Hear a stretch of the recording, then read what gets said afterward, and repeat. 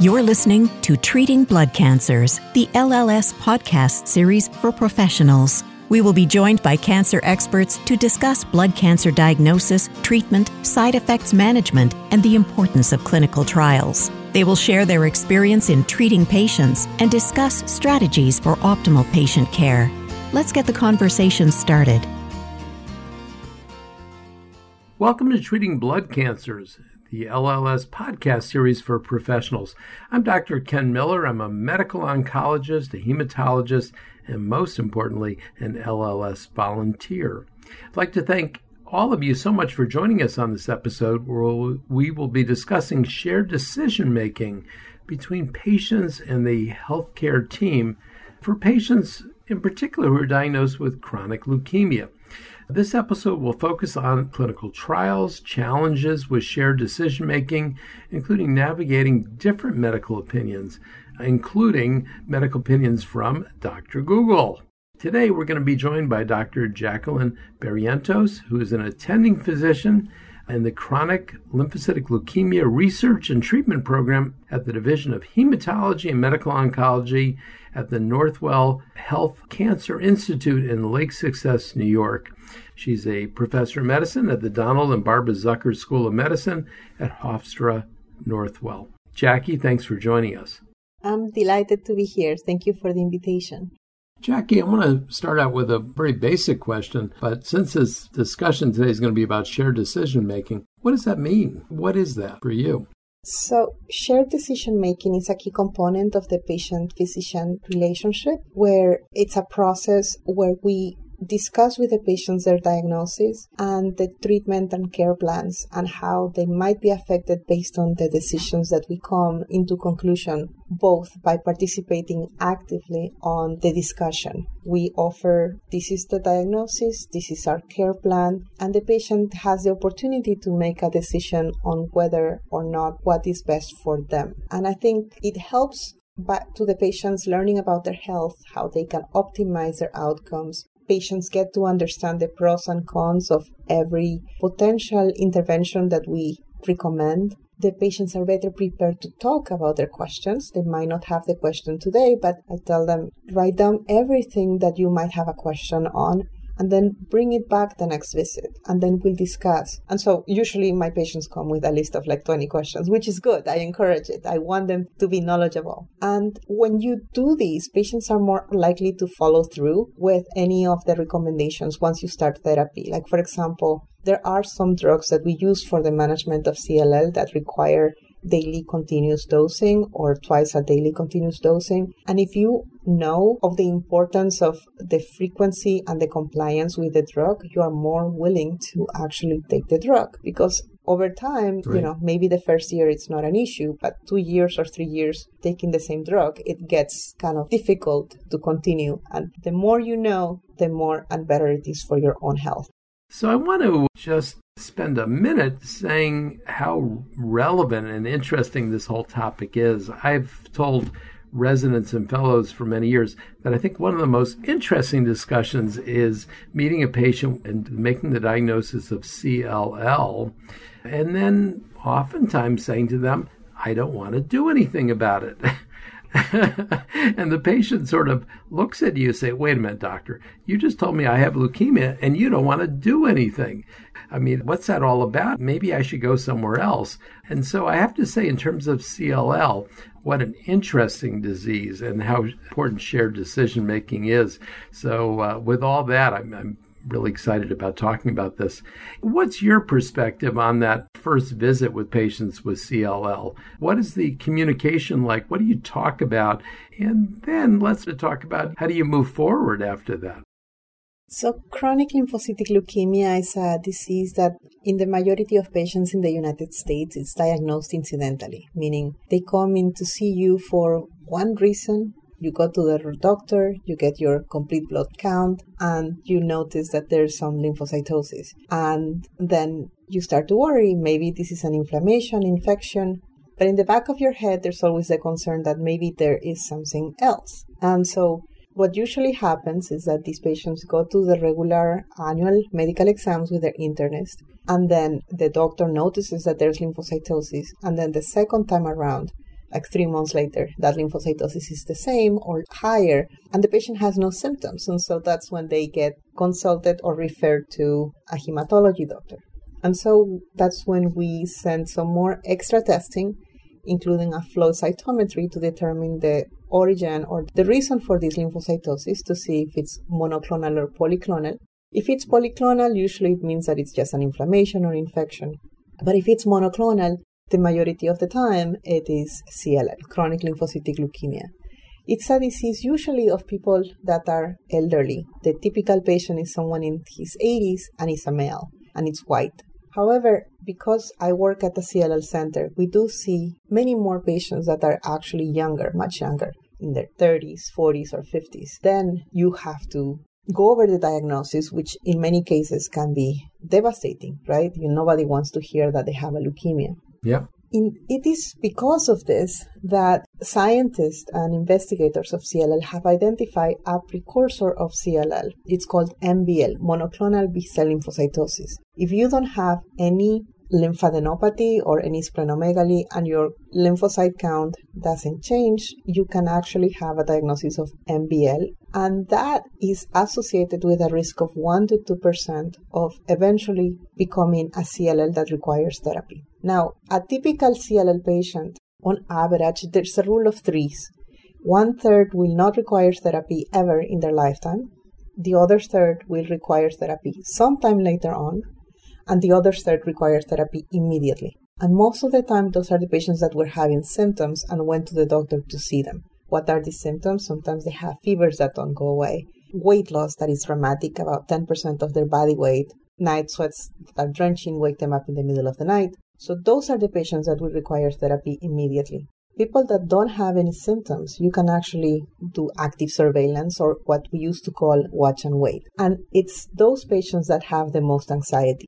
In order for us to identify these patients that do not require therapy immediately and those that are ones that may be at risk for developing the need for chemotherapy or for targeted agent or for any initial therapy, we do prognostic testing, and we explain that to the patient. We explain that although you have this condition that may not require therapy right now, there are certain prognostic markers that can tell us how the disease will behave over time. But again, this is all averages and statistics. There are certain prognostic markers that tell us that the patient will behave more aggressively. For example, if they have a 17p deletion or an unmutated IGHV, this will correlate with a more aggressive disease, and we tell them to do more monitoring every 3 months and watching their counts and physical exam. Jackie, I want to ask you, let's focus on that group because I think they're so interesting. A patient who's highly educated or certainly reading a lot about their disease. And you say to them, I've looked at the markers, I've looked at your flow cytometry, I've looked at ZAP and all the other prognostic features. And I would advise just sort of watching for now. Tell me a little bit about their experience as you perceive it. How are they hearing that? What are their worries? And how do you take that situation and, again, in a shared kind of setting, make a decision to do watch and wait, for example? So we discussed the data and all the clinical trials that have been done in the past and in recent times, either with chemotherapy or with novel targeted agents. And at this moment, because there's this group of patients that will never require any therapy in their lifetime, it is better for certain people to just don't treat because the therapy itself can have more side effects and toxicities than the disease itself. It's for this reason that we explain the rationale for not doing any interventions, only active surveillance. But we remind them that even though they are not actively requiring therapy, they still are at higher risk for developing secondary malignancies or higher risk for infections. And so it's because of that even though they might feel excellent and they might not have symptoms of the disease, unfortunately, the condition puts them at higher risk for other potential complications. And so we go over these issues that may affect their quality of life in the sense that they have to be more proactive by getting the flu shot every year, getting vaccinated against COVID, getting the vaccine against pneumonia, and considering the vaccine against shingles, but the recombinant viral, the Shingrix. So I want to challenge you a little bit. A patient comes to you, highly educated on CLL. You tell them this is not just a monoclonal lymphocytosis, this is CLL. And they say, doctor, I want to be treated. I want the real deal. I want chemotherapy. So what are you going to do for me? So what do you do in that case? Tell us about, again, shared decision making. So yeah, we do have multiple discussions about this because some people, they know that they have a disease and they want to get rid of it just because everywhere else that you go, they tell you should get your mammogram early because you want to detect it early and take it out. You should check your prostate because you can do some intervention. It's a different concept, and I explained to them that a blood disorder can behave different than a solid tumor. And in particular, these chronic diseases, you can have a very indolent course where you will never have symptoms, regardless of the diagnosis. And so it's easier for a doctor to actually start you on therapy right away. But knowing that at the end of the day, your survival will be unchanged, I would rather the patient not get any therapy that can cause some toxicity now and wait until they have truly symptoms that I can help them with. If it's only because of a concern of, yes, I have this white blood cell count that is elevated, I would rather wait because all the data points out that there's no improvement in survival over time, and we actually show more toxicity from the agents and higher risk for secondary malignancies.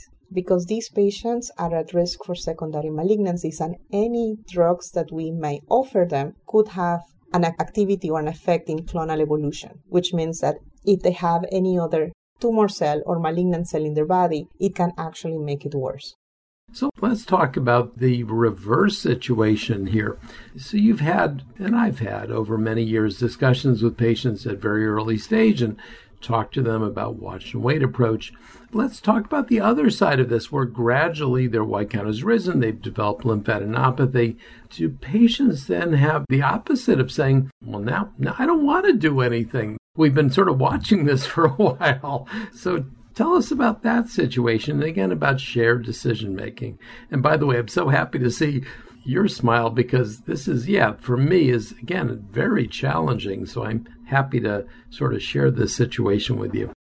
Yes, it's very hard sometimes because as the natural progression of the disease is that over time, it's possible that your hemoglobin can start to go down. And so you start to have a little bit of fatigue here and there, and then the fatigue gets worse and worse over time.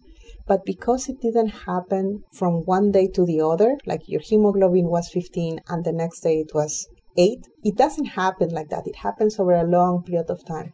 So patients actually get used to that tiredness and that fatigue, and they don't have any symptoms. And I've had to discuss this with other patients that say, I am okay, I don't want anything, I'm very afraid, because they've been dealing with this disease for so long and for so many years that they feel that the disease is actually something that they can live with without realizing how sick they are. Like, we can tell because if we check their blood pressure, it might be low, or their heart rate might be up, and we know that that's not normal. So sometimes it's not an easy talk, and it might take some time to get to that point where the patient accepts therapy. I remember I had this talk with a 90-year-old when her hemoglobin went down to 8. And she said, honestly, I just want to go to hospice. I don't want anything. I don't want any trouble. And it took me 4 months to eventually get her to agree to try one drug, which was a targeted agent, Bruton tyrosine kinase inhibitor. I said, I promise, if you don't like this within a week, we can stop. And within a week, she said, you have given me vitamins because I feel much more energetic. I'm like, yes, that's what I've been telling you about. So she's now loving life, and she's now 93. So, we can always work with a patient in the sense that we can reassure them that even if they don't like the idea of taking the drug, there are other alternatives that can make them feel better. The way that sometimes I do this shared decision making with the patients is I tell them, listen, the drug is supposed to be this dosage, so why don't we try this? Let's start with half a dose or a third of the dose. Right. And then if you tolerate it and you're feeling better, then maybe we can go higher. Yeah. And sometimes it works. Sometimes it doesn't. Another It really is an open discussion because there are some people that for one reason or the other do not want an intervention, and you have to accept that that's something that it's their belief. And like everything else in life, it's always a discussion. There's always pros and cons. There's always any intervention that we do has their risks and potential benefits.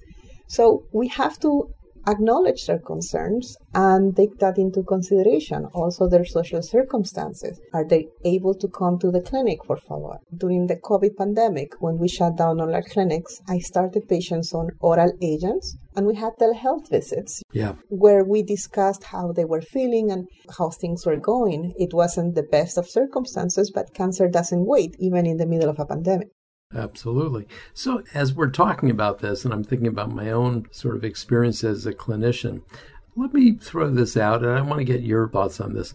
Obviously, there's the science of medicine, which drugs to use, a Bruton kinase inhibitor, a rituximab, whatever it may be for the best therapy for CLL, which is always changing. But this issue of shared decision-making, let me get your sense as a clinician, your enjoyment of the day, your enjoyment of the week and month. What percentage of patient interactions, your satisfaction comes from this kind of interaction? What percent comes from the medical decision making? I think it's the impact that you can do on a patient and the gratitude is what gives me the most joy in this process. I remember we participated in all the clinical trials for ibrutinib, idelalisib, all these novel agents at the beginning. And people were scared of participation on a clinical trial. And to this day, they thank me for having had the clinical trials available here so that they could participate and get access to these life-changing drugs. So at that time, I didn't know it was going to work.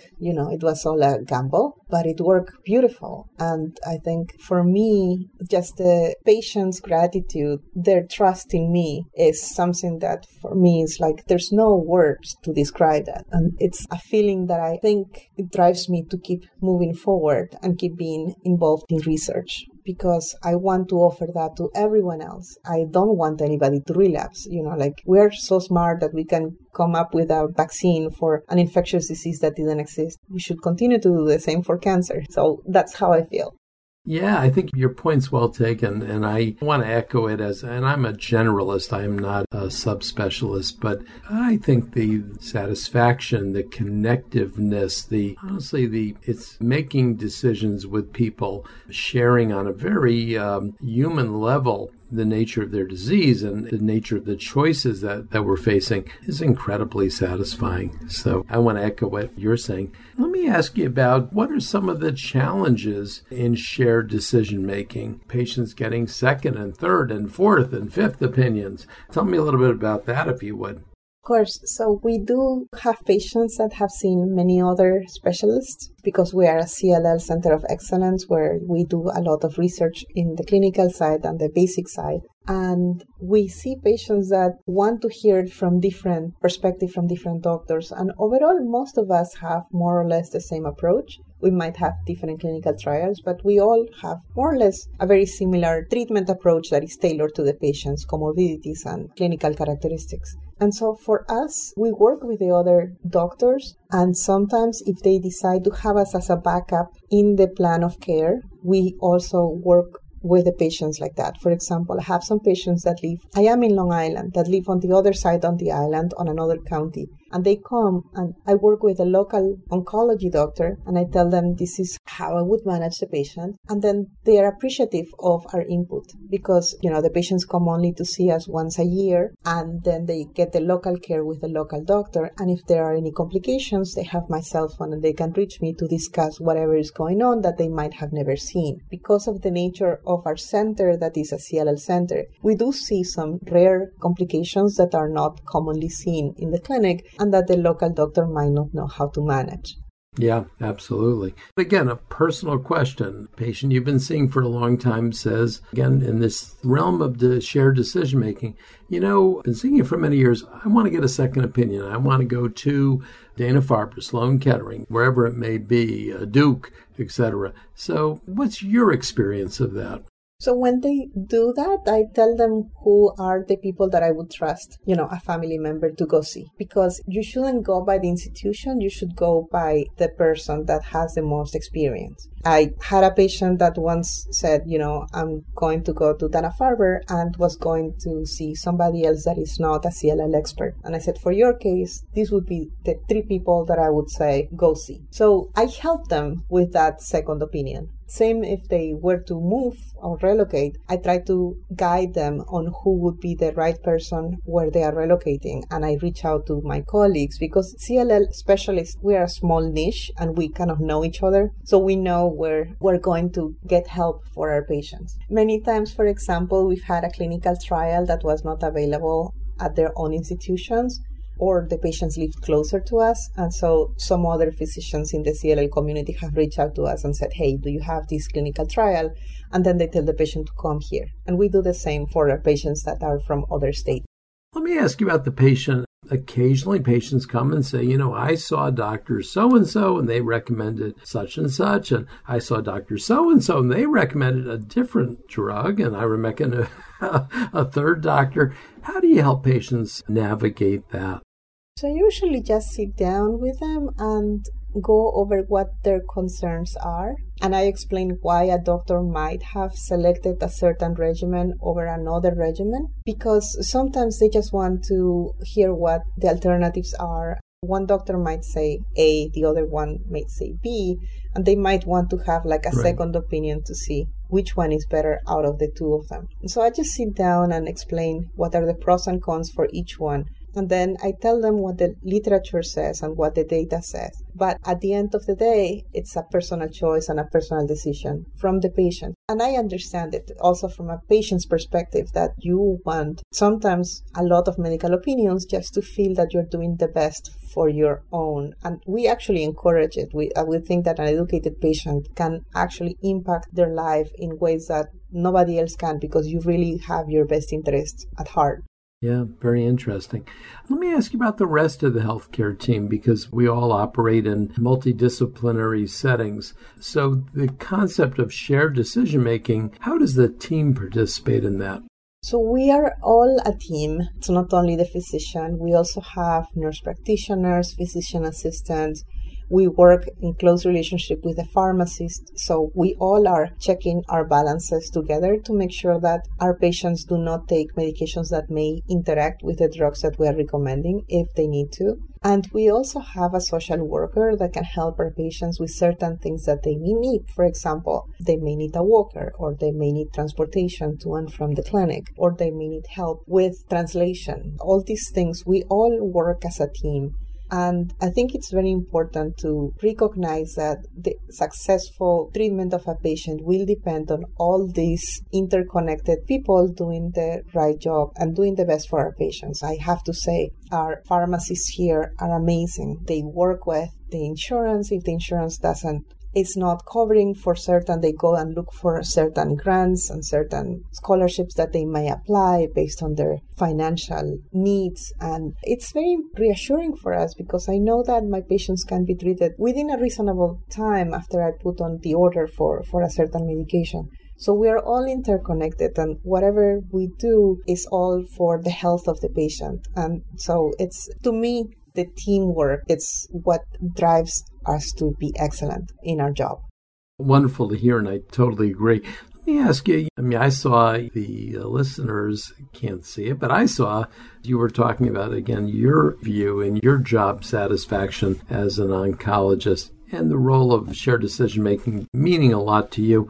But what does it mean to your patients? How does their satisfaction with their healthcare correlate with this view on shared decision-making?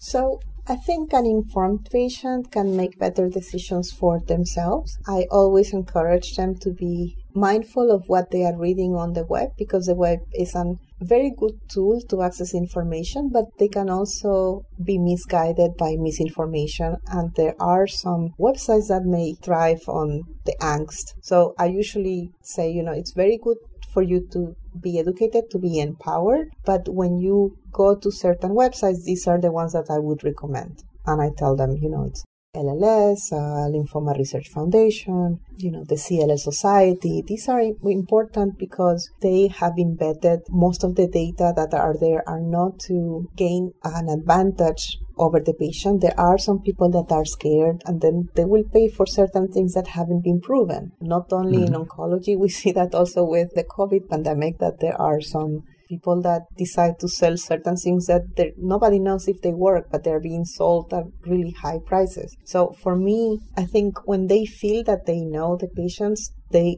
actually are more happier. They feel like, I am taking care of my life. I have this condition, but it's not stopping me. And I think there's a change in that.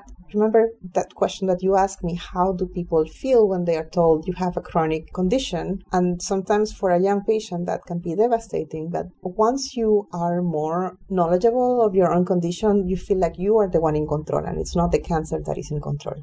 Yeah, and honestly, how wonderful that connection is. I want to ask you also about late and long-term effects, looking at this because this is a disease that often is a chronic one. And so it's sort of a two-part question, and the parts are a little bit different. One is just your perspective. Is CLL a curable disease?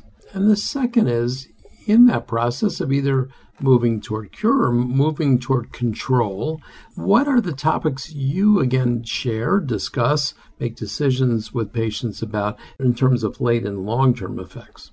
So as of right now, there's no cure per se, but there have been some data over the years with a regimen that used to be used very widely about a decade ago called FCR, fludarabine, Cytoxan, or cyclophosphamide with rituximab. Patients that had 6 cycles of the drug and then had a GHB mutated disease with no 17p deletion and no 11q, if they achieved undetectable MRD or minimal residual disease, 10 years later, 2/3 of those patients are still in remission, which is to us the closest thing to a cure. Now, that has never been done again because with all the novel targeted agents were just approved starting in 2013. So we are working towards that. We have been doing some clinical trials combining the 2 most potent drugs, ibrutinib and venetoclax, which target 2 different pathways. And what we're seeing 2 years after stopping the therapy of 15 months is that 95% of the patients are still in remission. So that's great. The regimen hasn't been approved yet, but we are hoping that maybe if we can get something like that, even if the patients do not relapse, even if you are not cured, if it's a functional cure, that would be great. But we still don't know what the longer follow-up will show. More mature data is needed. And so we're working towards that, but we are really not there yet to say we can offer a cure. So again, for the broader majority of patients where it's more of a chronic disease, what are the topics you discuss? What are some of the priorities that you have, especially for younger patients, thinking about the longer perspective of their life? So that's where shared decision-making takes into consideration all the concerns that may happen with survivorship. So for example, a young female or male that is diagnosed in their 30s, they might ask, can I have a baby? Will that baby have my same condition? And so, for example, if the patient has no symptoms, diagnosed with CLL in their 30s, and they want to have a baby, that's not a contraindication to have a baby. Most of the patients will have successful deliveries of normal, healthy babies. But if the patient is taking an active drug and it's in remission, then we discussed, or if about to start therapy, we discuss a potential for preserving the potential for having babies. We talk to the male patients and tell them that there's sperm banking. And for females, we do egg harvesting. And we have a team that helps us with that here at our center. The procedure itself is very expensive. It's thousands of dollars, and most of the young patients don't have the money to afford this. But in the process of doing this with my young patients, I've learned that there's also foundations for that. For example, the Live Strong Foundation from Mr. Armstrong, who was a survivor of cancer himself, he will pay and help people so that they can afford these procedures. So we discuss this with the patients in terms of before starting any therapy, just so that they have the option later on of having children. Now, in terms of whether this condition might be hereditary or not, that's something that also needs to be discussed and addressed. The majority of patients will never have any issues with having their kids have CLL. However, because we are in a CLL research and treatment program and we see the rare cases, there is the potential for a higher rate of patients that will have a diagnosis of CLL if they have a family history of CLL. So it's not that they have a gene, but it can run in certain families, like diabetes, for example. Even if your whole family has diabetes, it doesn't mean that you will get diabetes, but you might have a predisposition to later on develop diabetes. So kind of like that. The other thing, it depends on the therapy, right? For example, FCR that I mentioned, that people can take a regimen for 6 months and then 10 years later be fine. You have to take into consideration that a minority of those patients may develop acute myelogenous leukemia or myelodysplastic syndrome. Is that a risk that you are willing to take? And last time I gave this regimen, I discussed that with one of my young patients, and he said that he was willing to take it because he didn't want to be taking anything forever. So all of these discussions need to be taking place before you start any therapy. The other big concern sometimes with using a Bruton tyrosine kinase inhibitor, for example, is the potential that later on you can develop high blood pressure or develop cardiac arrhythmias. And so there are some patients that say, my family member had severe hypertension or had a heart attack. I don't want it. And so you have to take that into consideration. And that's why it's so important to do shared decision making, where you discuss all these potential things that can happen later on, especially if you're on a drug for a long period of time. So I want to wrap up at this point. I have to say this was an incredibly interesting and informative episode. I want to thank Dr. Jackie Barrientos, who's an attending physician at the CLL Research and Treatment Program at the Division of Hematology and Medical Oncology at the Northwell Health Cancer Institute in Lake Success, New York. Jackie, thanks for being with us. Thank you very much for inviting me. Thank you. For a listing of all of our healthcare professional continuing education activities, podcasts, and healthcare professional resources, please visit lls.org/CE. For any questions or to refer a patient, please contact our Information Resource Center by calling 800-955-4572. Information specialists provide personalized one-on-one support to help patients learn about their disease, treatments, financial and other support resources. And finally, I want to encourage all of you to sign up to receive notification of future podcast episodes by subscribing at treatingbloodcancers.org. We look forward to you joining us on future podcasts.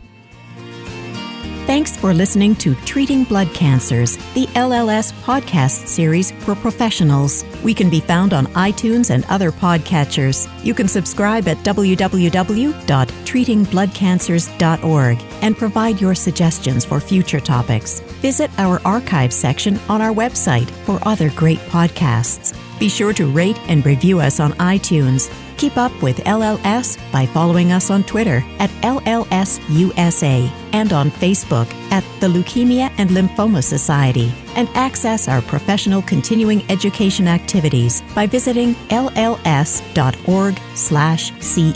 Let's keep the conversation going. Until next time.